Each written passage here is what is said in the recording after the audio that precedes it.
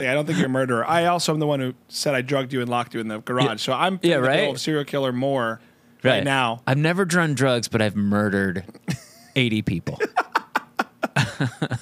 No, you have murdered. On stage. Hey, let's go. We're connected.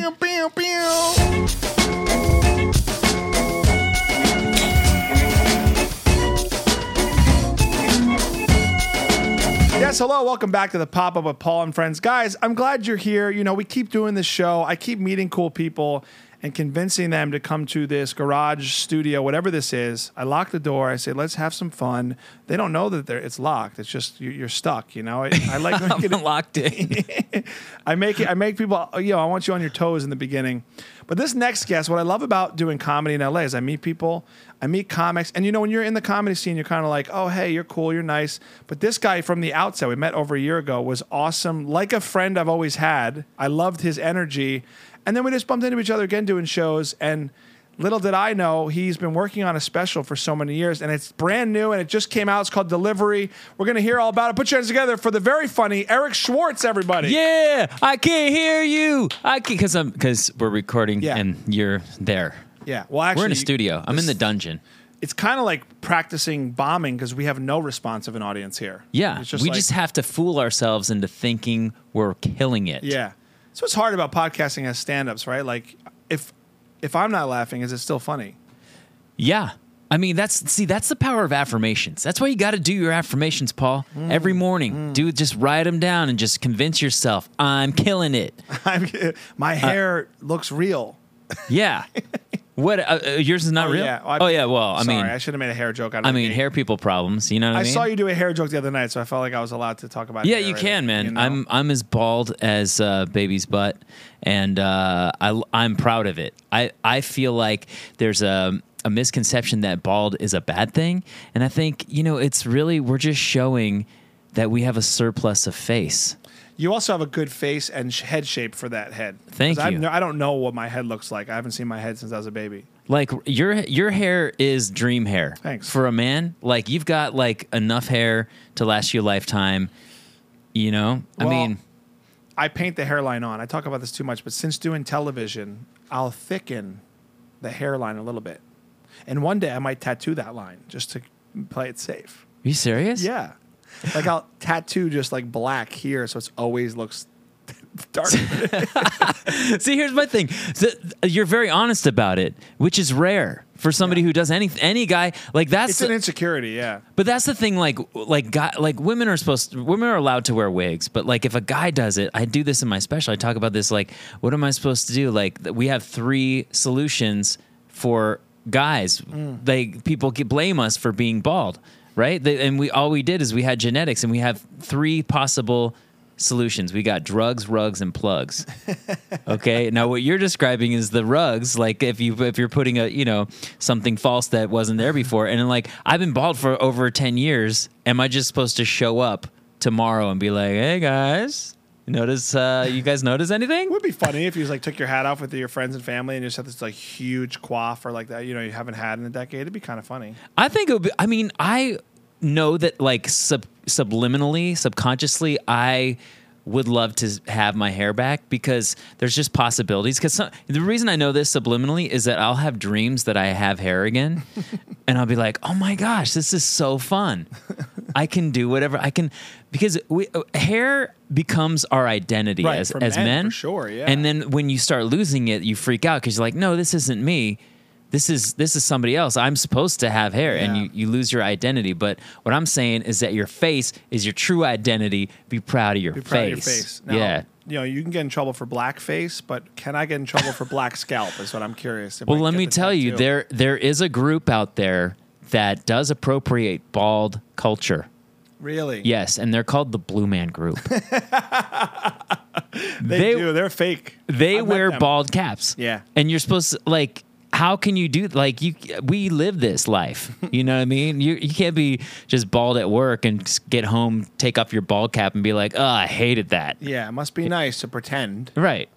Did you watch Arrested Development? When he auditioned for the Blue Man Group, David Cross, you ever see it? I watched every episode of it, and I just forget TV shows, man. And I forgot. He tries to be in the Blue Man Group, and he's bald. Yes, I remember. Funny. Yeah, I do remember that. Yeah. I guess he was maybe put a bald cap on actually though. Okay. I met those guys, and they, it looks real. The head looks real, but it's rubber. They're very talented. They're very talented, and I have a friend who used to be their DJ, Mike Realm, my favorite DJ in the world, video DJ. He's amazing, man. But like, they're super talented, but I thought they were bald this whole time, and then I found out they weren't, and I'm like, I thought I had allies. I feel like you can start a movement, man. I mean, appropriation's appropriation. Why don't play the victim? It gets a lot of attention. I think you can.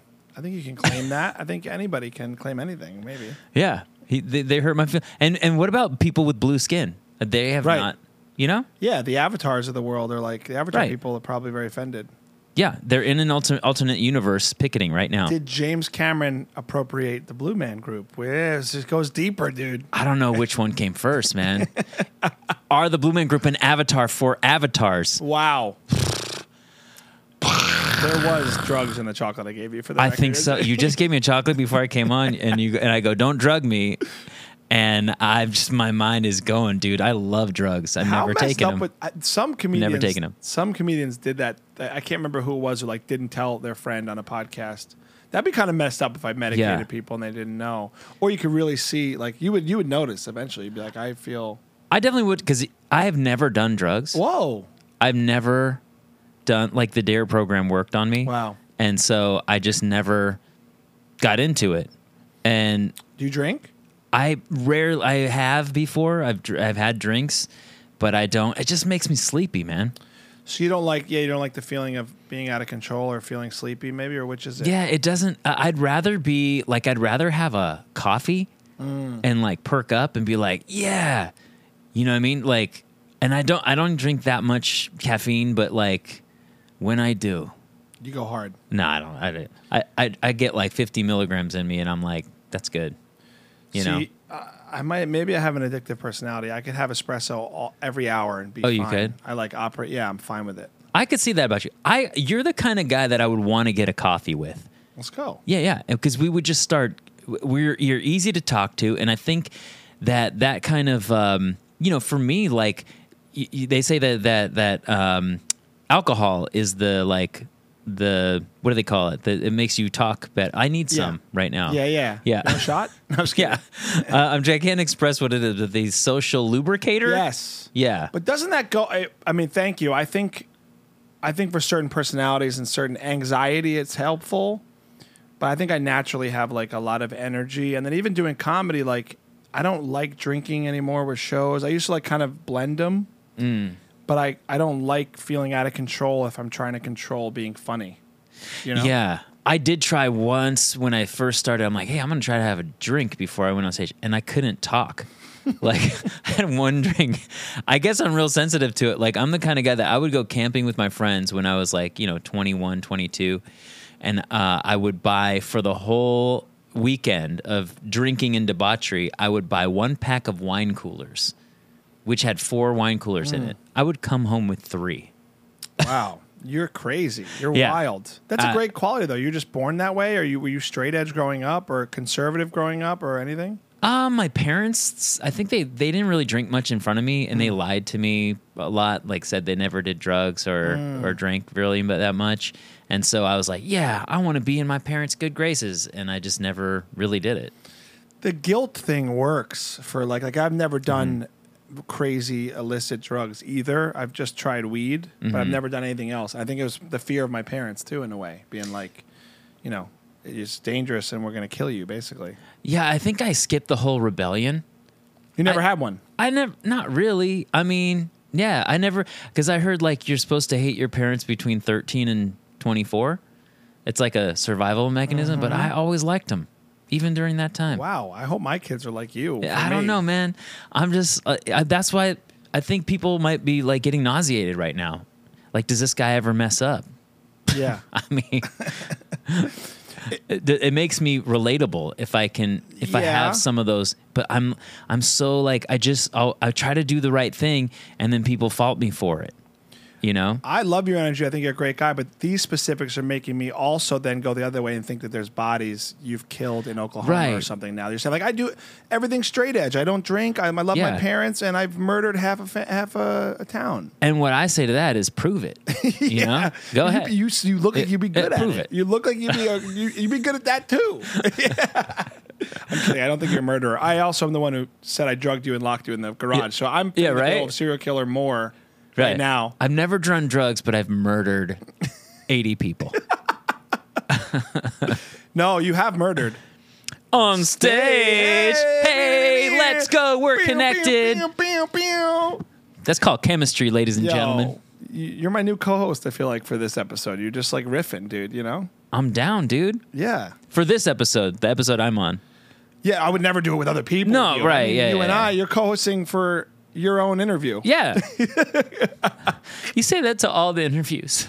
I've actually never said that, but you feel like a buddy who I would have sit in here more. It is called And Friends, so you are welcome to come back and interview people with me sometime.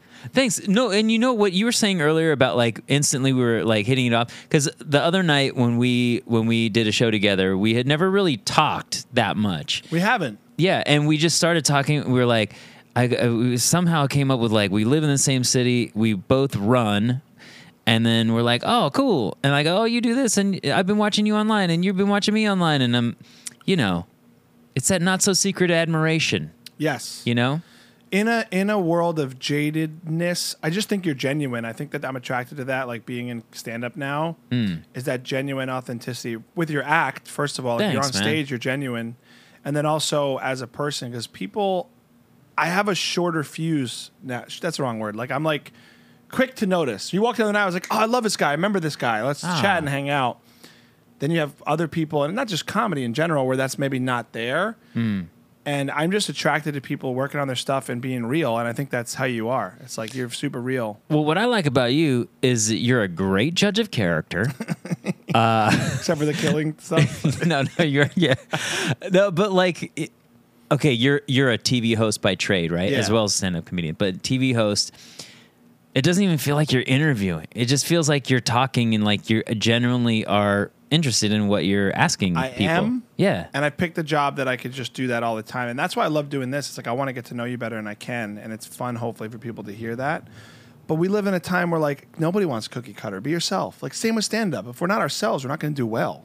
Right. So I like connecting to that type of stuff to grow and be better and more entertaining.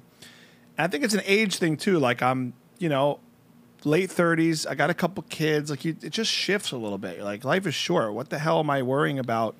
All the bullshit around this versus, like, this stuff, being real, having fun with you, working on comedy. Like, I don't mean to sound high and mighty or self-righteous, but there's a perspective shift that's happened, too. Yeah. Like, if you were a dick the other night, I would just be like, oh, I thought he was different. On to the next. It's just like a filter system. You have that? Yeah, a filter. Yeah, I'm not the best at it.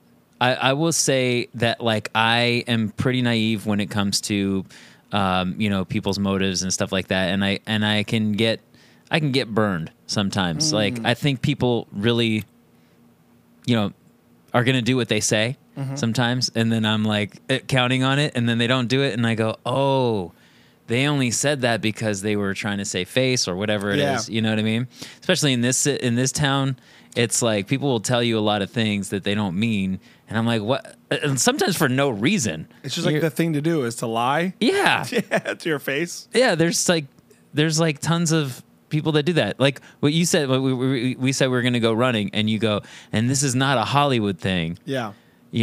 Because so many people will say, hey, let's go get lunch. Yeah. Let's go do this. And you never hear from them again. No, but we haven't ran yet, though, so I hope I don't become the stereotype. No, it's okay, man. I had a busy week as long as we have legs, man, there's always a possibility. We can always do it. Yeah. We will do it. We will do it in the neighborhood soon. I'm excited for that. I brought my shoes, dude. If you brought yours, let's go. Oh, we can go after this. We'll do a little podcast clip just jogging through the neighborhood in the same outfit. Perfect. No, I love that about you, man. You what I'm learning about you, too, like, it sounds like where are you from? Because I'm almost like, I want to kind of guess based on what you're telling me, like the straight edge, the parents. Okay, I don't know where you're from. I should know. Guess. All right, take a guess. Minneapolis. Oh, wow. That's a good guess that would go with that. So why you say Minneapolis is because it's like a seemingly safe area, but like sheltered, but it's also a city, metropolitan. Yeah, I don't know. I just thought I don't know, Okay. somewhere like that. I'm from up the street, pretty much, Thousand Oaks, Did California. I know this? Oh, maybe I didn't know. I don't think I knew this. Oh, wow. Yeah, Thousand Oaks, California, which is just north of LA, and so I grew up like pretty much like here. So I think that's why I think people think that LA is crazy because there's so many transplants from other places, and they come here for a lot of times selfish reasons. And so these are the most selfish, self-centered, narcissistic people that come from all over, and they go, well, where will I be accepted? Where can I be how I am? And they end up here. Yeah. So I also I was just in Thousand Oaks. So I went to like a pumpkin patch with my daughter up there, and it was so farm country. I had no idea. I loved it up there. I was like, I really was like, this is cool. It reminded me of like upstate New York. I think you went to Underwood Farms.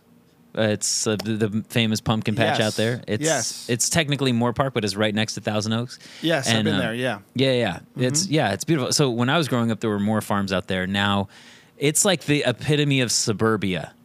I think it's like I wish there were more culture in Thousand Oaks, but there's a lot of chain restaurants. Yeah, there's like what do I say in one of my songs about? I did a song about the area code 805, and I go, "This is the suburbs. This house looks like the other. I love Starbucks, but we don't need another." Nice, So it's a lot of that, and but that's in a lot of open space. So Applebee's, Applebee's. Yeah, it's funny sure. how a lot of America is that way. And we don't even realize it. If you're not like you're from there, where I'm from is a lot more mom and pop. So that's new to me. But I also Jersey. Don't judge it. I'm just like, yeah, it's okay. It's how those towns are, and it doesn't mean you're like a basic guy because you went to TGI Fridays every Friday. It's okay. Yeah, that's what basic. That's a good basic is the. That's I live in a basic bitch town. No, I like Thousand Oaks. I think it was really cool, but I think it's kind of sad how most of those towns can't have mom and pop. Like it's almost like it's harder to survive in those towns where you got these chains that are just like shelling out cash. You talked about your songs. I want people to know how awesome you are musically because the first time I worked with you, I was very surprised. I saw you as a performer, and I was brand new to LA, and I was just getting into the scene. And we did a show together, and you got up there and absolutely killed the room. It was awesome. Not killed the mood. I meant killed, like you had a great set. But the music stuff was so unexpected. I didn't even know it was coming, and I was so pleasantly surprised. Tell me, like, your journey getting to be, like, musical as much as you're great at stand-up. Well, I always was into music. My stepfather is a musician. He's a jazz musician. And then when I was 13, when I was 14, actually, I took my bar mitzvah money and I spent it on DJ equipment. I was into hip hop from early on. We used to break dance and all that stuff. So we were like, hey, my brother and I were like, hey, we should be DJs.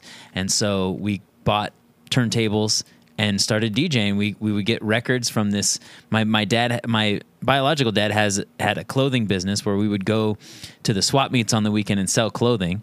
And then there was just here in LA at this place called the Rhodium. And if anyone from that era remembers the Rhodium, there was a record stand called Rhodium Records. Now, this is a famous place because that is where Dr. Dre used to sell his mixtapes. What? Yep. That's sick. He wasn't there, but his mixtapes were there. Wow. And I would spend all the money my dad would pay me on records, on like Dr. Dre's mixtapes, this other guy, Tony A. And that, like, I really got educated. I really got educated on hip hop through that process. Yeah. Talk about like a cool setup with the dads too, like music and fashion. Like you guys put I wouldn't call it fashion. Well, I mean, but still the influence of like, you're doing clothes. Yeah. Like maybe it wasn't as cool. I wish it was fashion. So here's what he this is the most Jewish thing ever. All right, here we go. My father, he sold schmattes. That's the Yiddish word for rags, clothing. Oh. He would go and get clothing from downtown, and it was office buildings. This was before like Ross and TJ Maxx made their huge proliferation to everywhere in the U.S. And he would go around in a truck that had a store inside of it. Oh. And he would go to office buildings, and the ladies would come out and shop on their lunch break. And then that's how he would do routes all during the week. And then on the weekend, we would go sell things at the swap meet. Wow. Yeah. But, dude, you say it's not cool, but, like, if you look at most people and hipsters in L.A. now, they're thrifting. They're wearing probably similar items. Probably the same stuff that he saw.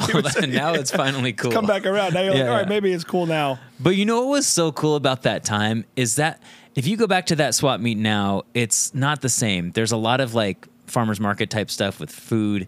But back then it was like they'd have gold chains on a rope and you would just cut it. The probably fake. Mm-hmm. They'd have like any kind of like Gucci bag, probably fake. Like shoes, like Air Johnsons. You know, yeah, sure. They had records, like the music there was no streaming at that time. Yeah. And then there was Chamois, the ShamWow guy. Started there. I actually met him, Vince the ShamWow guy, at a show, and I told him like I used to go to the Roadium and they would sell things like he sold. He goes, dude, that was me. Wow. So I saw. He goes, yeah, I used to sell at the Roadium during that time. I love those things. I used to go to them a lot in New York, and growing up, like flea markets, there's an energy and there's a fun, like bohemian. You find it's like the hunt too. Like you find knickknacks and stuff. Yeah, a lot of antique stuff there. I love that. It wasn't like that then. It was, know what I mean? Yeah. It was like, because you can get all the stuff that they used to sell the swap meet like on Amazon now. Yeah, it's different. Yeah.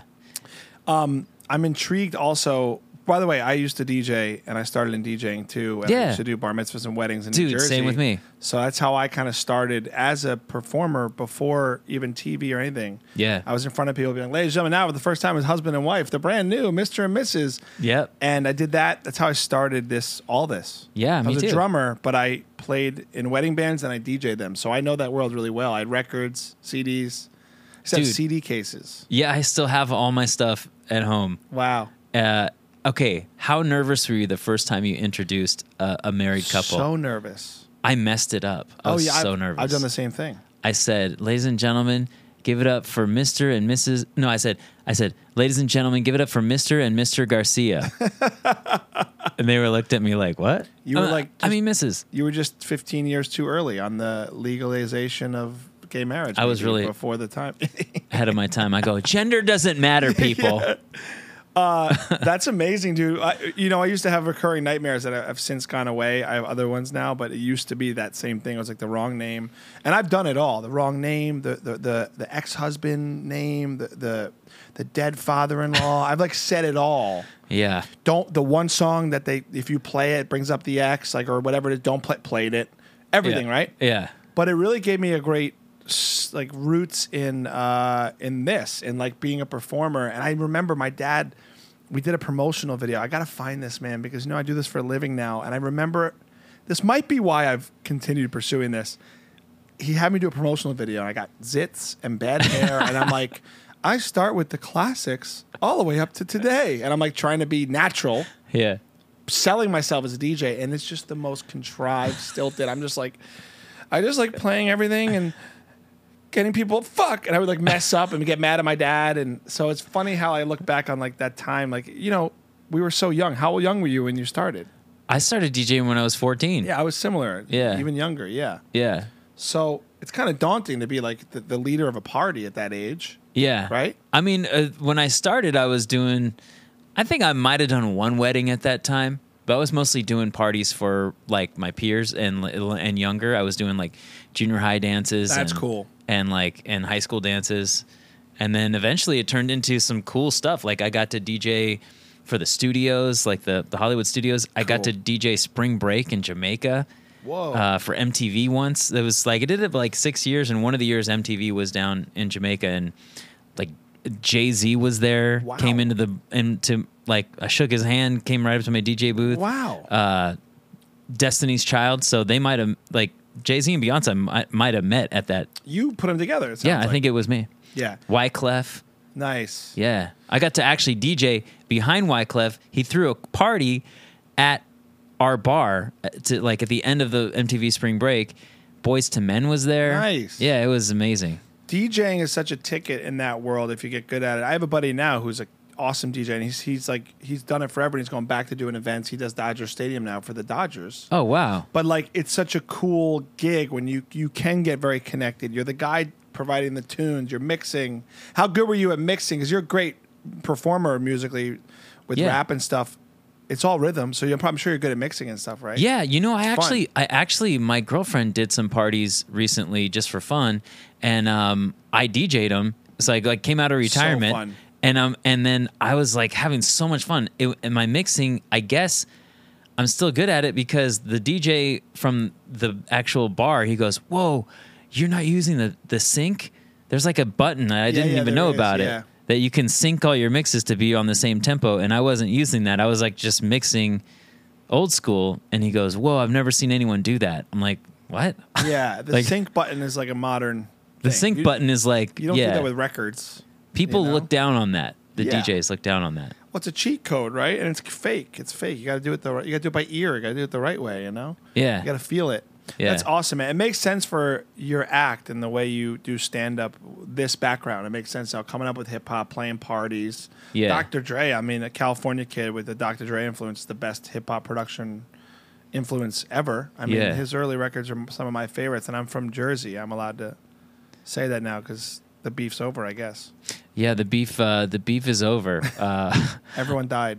Oh God, Too soon. I know. Is it? It's always too soon, man. It's been long enough. Now I'm insulting Biggie and Tupac. Well, look at me. But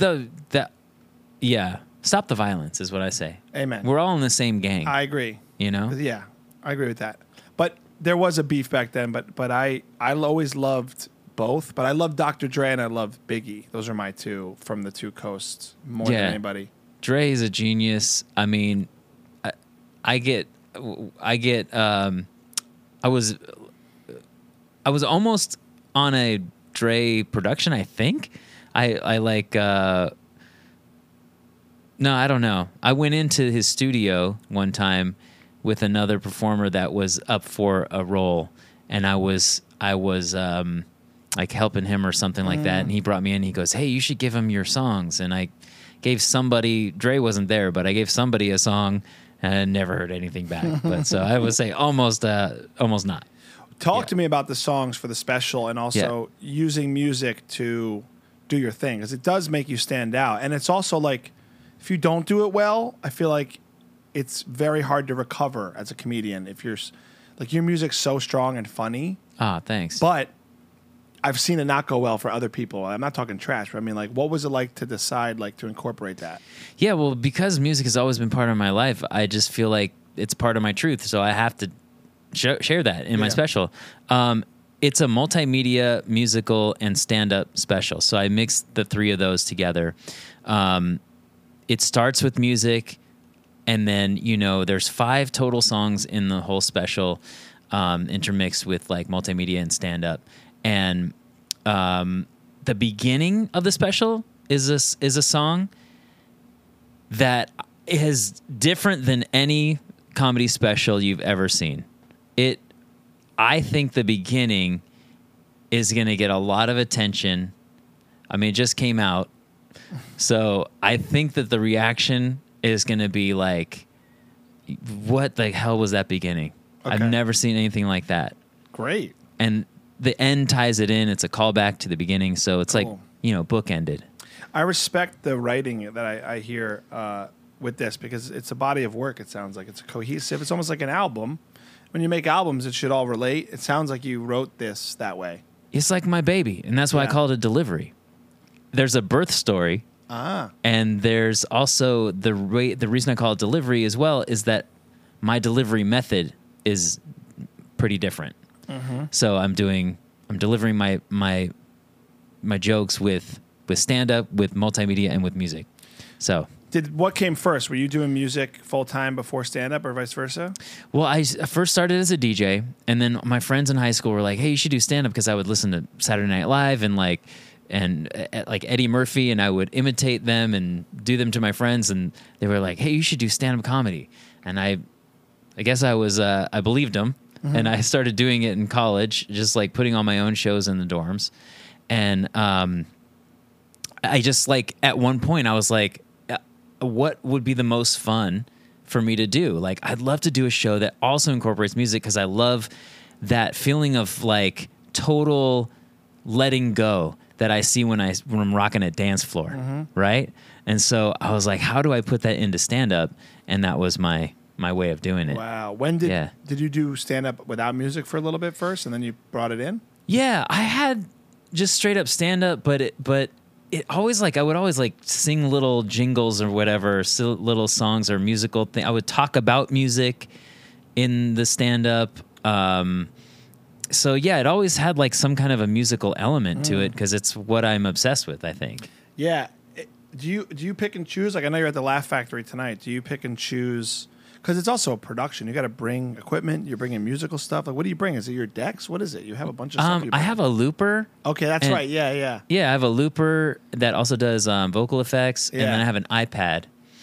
And then that's what my current setup is, and I wouldn't mind, expanding on it. I got to just, I'm going to play around in my studio between now and the next, big tour. And, maybe I'll add some gear. Maybe I'll bring some turntables in and. Yeah. But do you bring that to clubs or do you work on, so you're bringing that tonight? Yeah. No, I'm not bringing, I'm bringing my looper and I'm bringing my iPad.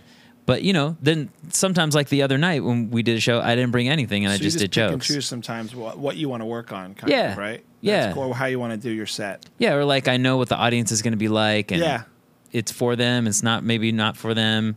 So, I just like having options. I'm looking forward to, I'm going to come out later tonight. So I haven't seen your music stuff since I met you, whatever that was. So I'm excited to see it. Well, here's another layer. The first show is called Spanglish, and I'm going to be dropping some jokes in Spanish.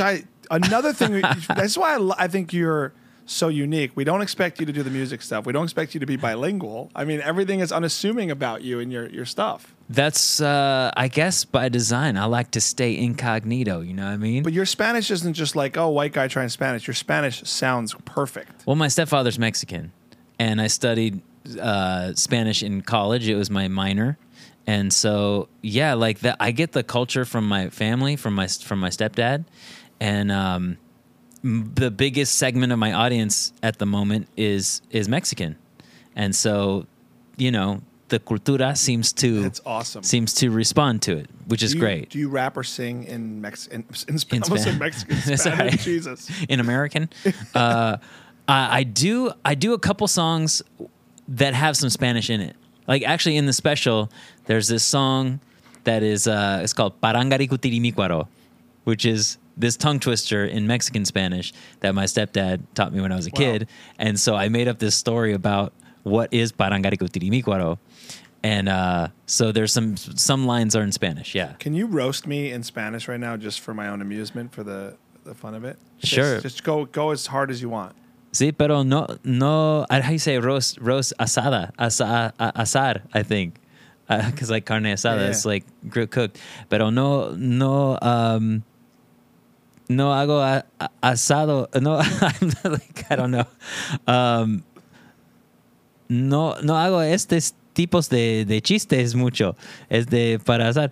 Pero, okay, su pelo parece Gumby. Un poquito. Pero moreno. Gracias. Pero moreno. Gracias. Okay, so I look like Gumby. That was a pretty safe roast. I like that. See, even nice when you're trying to roast in Spanish. Yeah. You can say anything. I wouldn't have understood it, but I understood Gumby. I'm not a big roaster. That's the thing. I'm better in Spanish. You're too nice. Yeah.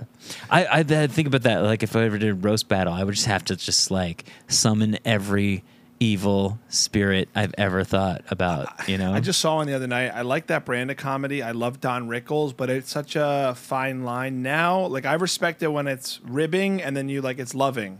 Sometimes it's only one, and I feel like these contests now, these shows, are just like. I mean, honestly, it was really fun to watch the other night. Like, it's a way I show love with my peers, especially comedians. Like, the more we're your friends, I might start ripping on you, and it's like a sport, right? Yeah, but.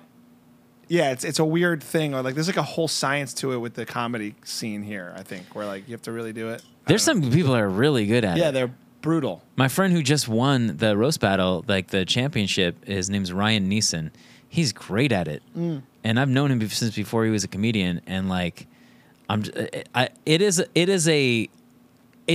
weird. Like the longer I do comedy, the more it's like splintered off into different niches of like types of comedy you do. Little buckets, yeah. Yeah, it's kind of cool. Well, you're your own, but like the special included, you're your own unique lane, which I think as we do this more is the goal. Like I've struggled since I've started to figure out where that lies. I think it's our duty to be like, here's the lane I'm pursuing for myself. You knew the music thing, but it probably took you many years of chiseling the songs, the act, the Spanish stuff you want to say, right? Like how long have you been working on this? To me, it's like snapshots, right? So like this special is a snapshot of where I was when I recorded it, right?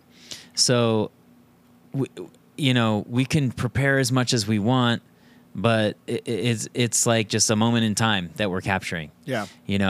And then inevitably you go start doing that same set like 2 months later, and you're like find all this new stuff that you could have said on your special. Yeah, but right? I think you're in a good place with it, that you're so proud of it, and it's it's definitely the best thing I've ever made.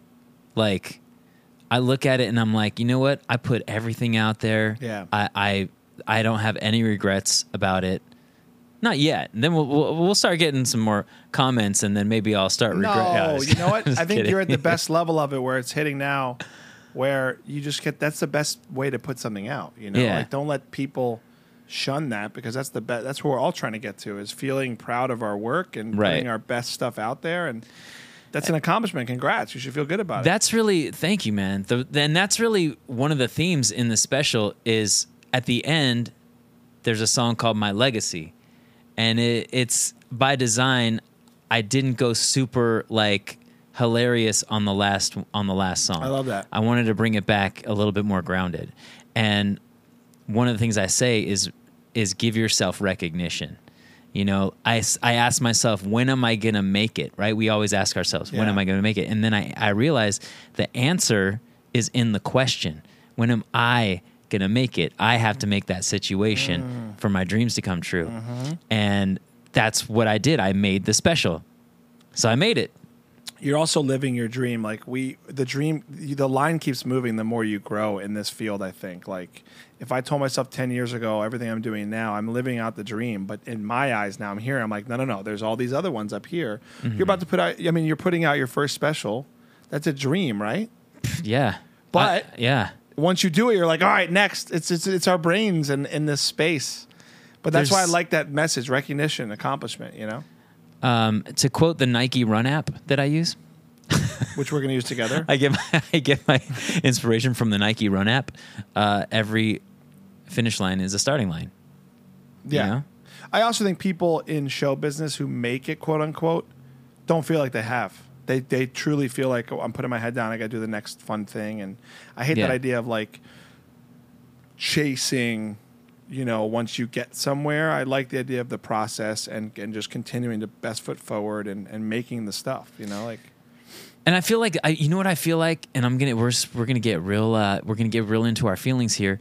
Is I feel like one way to feel fulfilled with your goals, with what you're doing, is gratitude, right? Yeah. I sometimes, I'll be like, well, what am I doing? I'm not doing anything. And then you just write 10 things down that you're grateful for, 10 things that are going right, no matter how insignificant. And you like instantly be like, oh yeah, I'm doing pretty good. Yeah, it's perspective, man. We get so lost. That's the one thing I struggle with moving here. And I know you're from here, but specifically in our business is like letting that get to you and being in a comparison space and like competitive, which is not my nature, but you get out of gratitude quick because you go, that guy's doing this girl's doing that, I'm doing this, I'm good enough, I could do that. You just get crazy, and we're all this way with social media now, but gratitude is key because you need that perspective to continue on. And what's the goal, really? You get to a certain level, and then what? I mean, it'd be nice to have clout in clubs. If I could walk into a club and get on stage, that's a cool goal, but like you still got to do the work and have gratitude and work hard, and it's not. Well, you're still going to be doing the stuff, is what I'm saying. Right. It's tapping in and listening to whatever you source gives you your inspiration. You know, like people ask sometimes, they go, how do you come up with that? And I go, I don't come up with it. It comes up with me. And then it's our job to like record that in, you know, writing or actually recording it. But you know what I mean? Now we're getting real deep. I like the deepness, though. By the way, the studio, some people say sometimes I set it up in a way where this big leather chair and the couch is like kind of therapy. Yeah. I'm not equipped for therapy, but you could lay down and tell me. Lay down. Yeah. Tell me about ask me. any parental thing. I mean, you didn't hate your parents, so you're fine with the parents. I love my parents. More core issues for you, Mom, Dad. I love you. Thank you for a great upbringing. Wow, this is different than most therapy sessions. I did get my mouth washed out with soap a couple times. I thought that was wrong. I want to say when you said that I was just like my father, whose fault is that? I want to say, I love you unconditionally, no matter what. And I loved having not one parent, not two parents, but 4 parents that I all consider my parents. Wow. You know what I mean? That was the healthiest therapy session I've ever heard. So cleansed. That was so good, man. Thanks, man. See, you got it off your chest. You're a good mentor. I'm a therapist. You are a therapist. Yeah. You are. I honestly feel like in this town, if I branded myself as one and just listen to people, I could make a killing. I could just be like, hey, tell me everything. You know what? Just act like one. That's what we do in this town. Act. How many therapists in LA are actually certified therapists? I'd be surprised to find out. They're just, I don't want to say out of work actors, because if they're doing it, they're working. They're acting. Yeah. That was good, man. It's the first time someone's really, really, got deep on the couch like that. Literally deep on the couch, Oh, yeah. I found change. Not only in the cushions, but here. For a guy who doesn't do drugs, you seem high. You know what I'm saying? Oh, thanks, no, man. I'm kidding. That's why I don't need to do drugs, dude. Like you too. I'm pretty spaced out. You're not spaced out. You don't seem high. I meant like you're very connected. You're a deep thinker. It's good. Maybe my brain's made of marijuana. Could be. THC. You have like a weird THC level in your brain. No. Yeah. I think you, based on what you're telling about your family too, and I think you have a good wiring for the outlook on life, the gratitude. Wiring is maybe not always part of it. It's also nature, nurture. It's a mix of things. You sound like you had a great set of parents, Yeah. And, I mean, like you compare yourself to other parents and you go, oh, I wish my parents did that. I wish my parents, but like whatever. Like maybe if I didn't have a good upbringing, I don't know about it. I'm actually very impressed. Usually when there's a step parent, there's like the trope to like the evil step parent. And yours, you literally learn the language and embrace the culture. Like I feel like that's the opposite of what most kids would have done. Yeah, man. I mean, he showed up and you were like, bienvenidos. Yeah, bienvenidos. Bienvenidos, Jaime. He was my stepdad since I was like 4 years old. Oh, okay, that's cute. So I was really young, and he's just the coolest dude. Like he's hilarious. He's the coolest dude in the room. You always want to be like him. He's this guy in a leather jacket playing guitar. Hell yeah. He's got great hair, something that I admire. Your family parties sound like they were a blast back in the day, too. Yeah, I mean, he just always had that vibe. Like, he was a cool jazz man. Nice. Yeah. Does everyone speak Spanish in the house? Did your mom learn or any other, were there other siblings? Oh, so I have my brother. Oh, yeah, you said that. My brother, but I think I probably speak the most Spanish, maybe even more than my mom. I think more than my mom. She did learn a lot, and they actually live in Mexico now. Oh, cool. Yeah, they live in like the middle of the country. That's amazing. Yeah. Wow. And I've got to travel down there, and it's really made me realize, like, I think America has a misconception about Mexico. Yeah. Because we all think it's dangerous and poverty. But where they live is in the middle of the country. I feel way safer there than I feel in Hollywood. Wow. I'll tell you that. Yeah. Like there's some homeless people, but they're like nice, and you would say hi to them, and you'd be like, "Hey, what's going on, Jim?" Yeah. Or like they're like the neighborhood homeless people that you see every day. You're not like stepping over poop and stuff like that. Yeah. Everywhere judges everywhere else. Like if you don't know it, it's just ignorance. And because we hear headlines about stuff in Mexico, or most of the tourist place also I feel like are gorgeous in Mexico, like the beaches and stuff. And I can imagine small towns like that. Yeah, must be so nice. Yeah. I'm imagining you overhearing people speaking Spanish. Like, what's the funniest scenario since you learned the language? Oh. Where did you talk about this the other night on stage? I did. I might have talked about this. It's in my the other head night. because like we would not expect. Like, you ever call someone out and be like, I understand everything you're saying, you jerk or whatever. I'm not fluent. I used to be fluent. Sorry. You're close enough. You sound very, very good. I have a really good accent. And it's Mexican, the accent, right? Yeah. Which is also what's so wild to hear from you. I'm not fluent, but I have a really good accent. So that gets me into troubles because I'll start speaking and then people assume that's what it was. Can understand everything. Yes. And the other day, the gardener was outside in front of my place. I live in a townhouse, and he was talking about cutting down the trees. And I could tell because he was motioning toward the trees, and he said árbol, which means tree.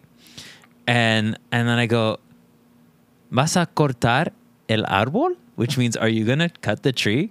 And so he thought that I spoke Spanish, and he just comes back at me with like lightning fast. And I didn't know what he said, so I just smiled and I said, gracias. Bueno, gracias. I just walked away. And a tree landed on your car an hour later? Yeah. So he could be like over there unrooting the trees, and I don't know. Yeah, but you know what? With your knowledge of it, if you went to Mexico for like 6 months, the speed would be fine. It's just because you probably don't speak fast with everybody all the time. Yeah, it's like I've been fluent a couple times in my life, and it's usually like when I'm in a Spanish-speaking country for a while. I'm just like immersed in it. You're around it, yeah. I was the same with Italian. I lived in Italy and I spoke every day. It's like you're just around it because so much of those languages, especially Spanish and Italian, it is the twang, the physicality, the dialect. Like I love that about the Latin languages. Like you pair things together so different than English. Yeah, and you don't really know it unless you're on the streets. That sounds wrong. But you know what I mean? If you're there, you have to be there. And Italian, I'll tell you this story. When I was DJing in Jamaica, I met this Italian girl. And we hit it off, and we were like, she did not speak English. Nice. She spoke Italian, and the way that I communicated with her was in Spanish because the languages are so similar. But it's not all the same. So I spoke Spanish to her once, and she didn't understand. It was so funny. I said something in Spanish. I go, ¿quiere ir al restaurante y vamos a comer langostino or something like that? And we're going to go to the restaurant and eat lobster. And it wasn't... Let me take that back. I said something about like, do you want to go somewhere? And then she goes, pizza? Like she thought I was talking about pizza for some reason. Oh, so it was like she totally misunderstood. She misunderstood the restaurant. But talk about romance, two Latin lovers with two different languages. She had lost. The only thing that was translatable was the love. It was. The amor or amore. We just had the A in Italian. That's amor all it is. y amore. A lot of the same phrases. I understand Spanish from Spain better than Mexican Spanish because Mexican Spanish is a lot faster and slangier to my ear of Italian. Do you know what I mean? Yeah. So I pathetically try and speak, though, now that I'm here. Like I speak a lot with Mexicans, and I think I look bad. But you're talking in Spanish, or are you speaking Spanish? I usually say like, puedo hablar un poquito, hablo italiano. Hablo español con un acento italiano. That's what I usually say. Because it's true. I speak Spanish with an Italian accent. And then they go, we're not working here. We're working next door. Leave us alone. Stupid. Yeah. And a lot of times I'll meet Mexican people here that they don't speak Spanish. And they go, you speak more Spanish than I do. Yeah. I don't know. I love the way you bring it up in your comedy. And I know everyone was going to go watch the special after this, but I love... It makes it so fun and endearing to watch you talk about the upbringing and the culture, la cultura. I love the way you say that. It's so unique, man. It's amazing you found your voice in obviously it's you, but you've made it work and made it funny for people who don't know you out of the gate, you know? You know, it was crazy. Like when I started hearing more and more talk about like, against Mexican people coming in the country and all that stuff. There, a few years ago, I don't remember what happened, but like around an election, somebody said that like Mexicans are rapists and killers and stuff like that. And so I made it a point to be like, you know what? I'm not going to tell people what they should believe. I'm just going to celebrate the cultura. Yeah. Cultural appreciation. Yeah. And I think that is what I try to do with things that I love. Same with hip hop. Like, I really love hip hop and I celebrate it, and I'm not trying to be the inventor of it. I just, I love to spread the joy of hip hop, through Totally. with my comedy. Yeah, we take what we are and what we love, and we try and spread it with the world. I feel the same way about my beliefs and culture, and I think it's important. I think that authenticity is what really works in comedy. That's what I found. So you're being authentic. If you get up there and you try and sound like a comedian who you think is funny, or you're like, I was like that the first few years. It's like you have to become who you are. It's the hardest job in the world, though, to look at yourself and be like, who am I? What do I want to say? It's freaking crazy. And, I think the audience, like, eventually what happens with the audience is they see part of themselves in you, right? Yeah. So I don't know what it is that they see in me, because we're all different than other people, but yeah, man, I'm glad it's working. It's definitely working. Now, I love seeing you, like, you're on the marquee at the Laugh Factory here in Hollywood. You're at a great level in town. You're doing big shows all the time, right? Like, how long have you been a working stand-up? I'm just curious. I don't know. When you say working stand-up, I don't really know. Here, I mean, like, how long have you been getting up in LA? Yeah. I think I came back to LA in 97. Oh, and you've been doing comedy? I started in 94, dude. Wow, dude. Yeah. That's sick. Yeah. Oh, that's awesome. But I was in college, and I just was doing shows in the dorms. Wow. Yeah. So I ask you because you are at a Jedi level the way you perform, and I think it takes that time. It takes time. Time, definitely, but, there's really, time will definitely help you. You get better, but there are people that don't do it very long that reach high levels of success. And that's, there's no set timetable. Totally. That's what I think frustrates a lot of people, is that it's not like a job where if you put 4 years in, there's a prerequisite, and you put these 4 years in, and then you can be eligible to be a supervisor. It's not like that. It's like maybe you're what people are looking for at that moment. Yeah. So the things that we have control over are what we put on stage and how we have our heads set straight. So those are the things that you gotta, focus on. I love it, but you also continue to do it and grow in it. Like, I understand that feeling now, doing it as long as I have, where it's shifted, where I'm like, oh no, I'm going to be doing this. This is kind of something I'm going to continue to work at. And it's cool seeing someone like you who kind of noticed that as well, because you've worked at it for so long, and it shows. That's what I like about this, though, is like, the more reps, the more it shows. It's like I guess you could say that about anything with like the time and the focus, but stand up specifically, it's like, it is pretty rare what you're describing, and it can happen, but like Robin Williams, but I think I don't know, I respect the hustle of stand up more than ever before, because I really see the nitty gritty now that I'm doing it. You know what I mean? It's like a lifestyle. Yeah, that's maybe what I'm saying. Yeah. And I feel like with any comedian anywhere, I do feel somewhat of a connection of fraternity. You know what I mean? I mean that too, yeah. Yeah.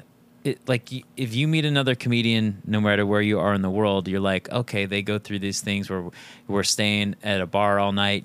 Early on, you're just hanging around all night for 3 minutes, and you love those 3 minutes, and you feel so much better about yourself when you did it, Yeah. Dude, I don't do this for therapy, like stand up, but I did have a weird night the other night. It might have been the night I saw you. I don't think I told you. I just had a weird day. I was feeling down about something, and I like whipped myself into shape and had a fun night. It was a small show.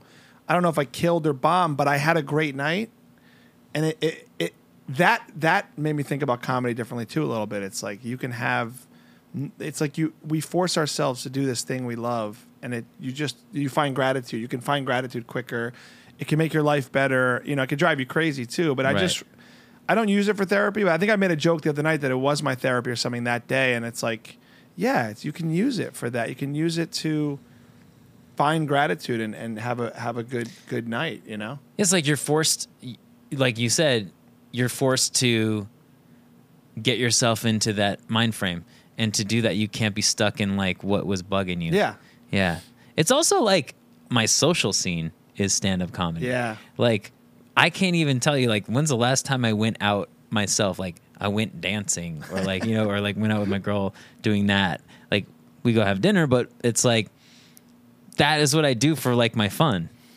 I'm now there, too, because I am focused on it now. Like, the other night I had a show at the Improv, but my first time ever.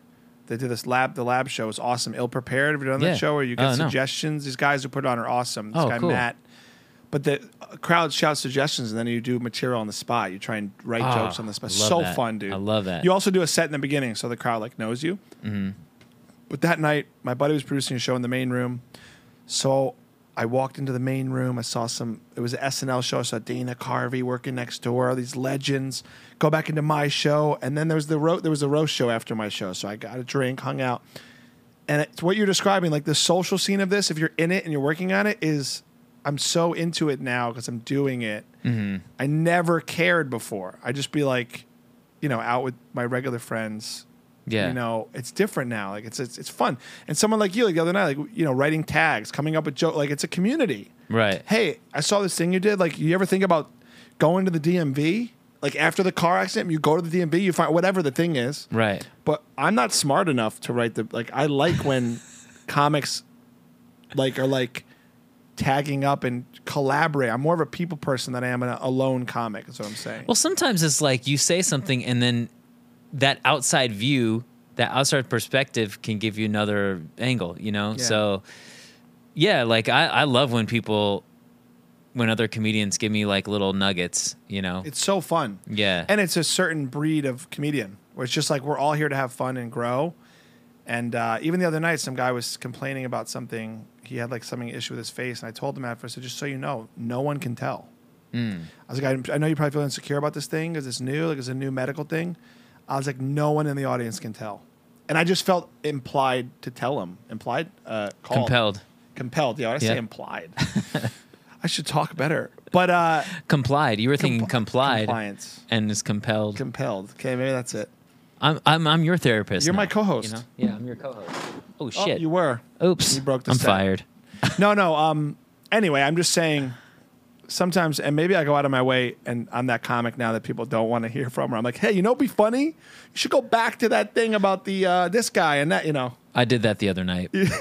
I told a guy that I don't think I know him on that level yet, and I go, oh, when you said this, I was thinking you were gonna say that, and then I was like just leaving it out there for him, and he was like, oh yeah, okay, and I'm like, oh well. You know, personalities are not always the same off stage, and it's fine too. But you could tell me anything ever. I would love all feedback from you anytime. I love it. I love talking about it. You also get thicker skin. Like you can't really insult me even if my joke is not that. Like if you make fun of my joke, whatever. Like I'm not married to anything. I think that's what's helping me. Like I can cut stuff because I don't have a special. I can lose it and I can just make it better. That's what this is. You're chiseling. Yeah, you know, there's a freedom in that. In like, you know, I think we should always feel that freedom. I think we think a little bit too much about it, and we say, oh well, I have too much to risk. But when do you really don't. It's this practice in humility because we always want however many people are there to think we're funny, right? And there's this risk of like, if I try something that's not what I know works, it won't be funny, and they'll think I'm not funny. And like, but really, if you zoom out, even if the new stuff bombed for however many people are there, you're gonna get over it. It's not, in terms of life, gratitude. It's not that grave. It's not that. It is high stakes, but not really. Yeah. You know what I mean? Yeah. So I have that perspective on it lately as well too. But then when you hear people laughing and there's a bunch of people there, you know you just want to ace. You know, you just it's like you step up. You're like, I got to do good. You know. Yeah, I feel like more and more. I've been more like relaxing about destroying. You know, because sometimes when you try to kill, you're off your own. You're on your professional agenda. Right. When you wanna just kill, you know, but that's what your performer, like your person, who you are inside as a person, that sharing that with the audience or like connecting with the audience, that should be your only agenda. Does that make any sense? Totally. It should be show Your to goal. show. Yeah. Yeah, because it's like any job. If you get too in your head and you're too perfectionist about it, it's going to show, and you're not going to do as good of a job. And I'm starting to tell myself that because I'm performing more consistently. It's like, just play, do the material, but play. And like, I also never wanted to do stand up because I thought it was like the same script for everybody, and I don't like the monotony of that idea. So I've kind of forced myself to play as much as do stuff I think will work, and it morphs, and it's just, look, I'm so young, and it's helping me write more because I'm playing around with stuff, you know. Yeah. But I look at someone like you, full special, and I go, wow, like, that'd be cool one day, you know. Man, you just keep going, man. And then you, like when you say chisel, right? You're gonna get those finished carved pieces, and then you're gonna have 2 of them, then you're gonna have 5 of them, then you're gonna have 10 of them, and then you're gonna be like, now I'm gonna shoot my special. Yeah, you know, it's an economy of words and time, man. That's it. Just how long's your special? 53 minutes. Perfect. Yep. Perfect. That's tight, dude. And I feel like this is one that people are going to watch the whole thing. Yeah, it's tight. Yeah. It's good. Yeah. There's a lot of people, they'll watch 10 minutes of a special. But this one, once you see the first part, you can be like, damn, I'm sticking around. I'm excited, man. And like, in this day and age, that's a good amount of time, like where you could, put some clips out and tease it a bit and get people excited. I'm proud of you, too, because we talked the other night. I know it's on YouTube, and that's the way to go, and that should feel really cool too. Like, that's a huge step to do that. Put it out. Yeah, man. You know, like we gave it to all the networks, and I am honestly glad that I'm going on YouTube. It sounds counterintuitive because you want to sell your special and you want to make money on it, right? But the thing is, it kind of goes along with the theme of my special, and it also gives me the most control. Yeah. And it's like, I did it. Nobody can take it away from me. Nobody can say like, oh, well, it's because you got on such and such network that now it got big, and it doesn't have value. If my special takes off, or when my special takes off, going to. It's all because of the audience liked it. Yep. You know what I mean? And it's the material and the comedy and the person. I think that YouTube has that ecosystem of that. Like, people will seek out and like comedians, and they will watch it and share it, and they're there. The audience is there waiting for it. That's what's cool about it, you know. Whereas a Netflix of the world or an Amazon or something, it's good optics, it's good maybe paycheck, but it doesn't necessarily mean users will go find it and watch it. Like, you're in the playing, like YouTube is, and everyone we know has done the same thing now. It's like, I've heard so many comedians talk about this. You control it, you know. It's brilliant, man. Look, when I'm older, I want to be like you. So you're doing all the things right. Well, I want to be like you too. Well, let's be like each other and hold hands and go on jogs. All right, let's go. Sync up our legs. Yeah, I get comfy at this point in the episode. Now I'm putting my feet up. Where can everyone follow you and make sure to see the special, just so everyone knows officially? Yeah, Instagram, Eric Schwartz with 3 E's, EEERICSCHWARTZ. My YouTube channel is my name, Eric Schwartz, and my website, ericschwartzlive.com. You can find all my tour dates and link to anything that I do. Are you going on tour soon? Yeah, I got my tour starts December, and we're going to do a lot more dates in 2024. Awesome, man. Yeah. I'm so glad we're friends now. I feel like this happened very fatefully this week. And I consider you a friend now. Likewise, man. Thank you. It took this, though. Like, you showed up. Yeah, dude. You ate the chocolates. I ate the chocolates. I'm in. You said I had good hair, Gumby hair, you know. You told me about your parent stuff on the couch. Yeah, man. We had a great time. It was great. I felt so relaxed, and have me back anytime. Dude, yeah. Like, soon? Yeah. All As right. a matter of fact, because we're neighbors, if you're in the LA area and you see us running in the area, yell at us. Yeah. It's going to happen. You're going to see us jogging. You see one bald guy and one Gumby guy, 2 pairs of glasses. We should really do a sketch or something where we like dress up like something weird and run. I don't know what And it is 3 yet. legs, because we're going to tie one of our legs 3 together. legs. Yeah. Dude, probably be a good core workout. Yeah. We're going to tie one with 3-legged marathon runner. Dude, I'm in. All right. I'm so glad you came. Thanks for coming. Guys, make sure to check out the new special out now on YouTube, Delivery, Eric Schwartz. Thanks for tuning in again. I'm always having fun in here. Come back. We are here every week. Eric, you're the man. Thanks for coming, dude. Thank you, man. See you guys.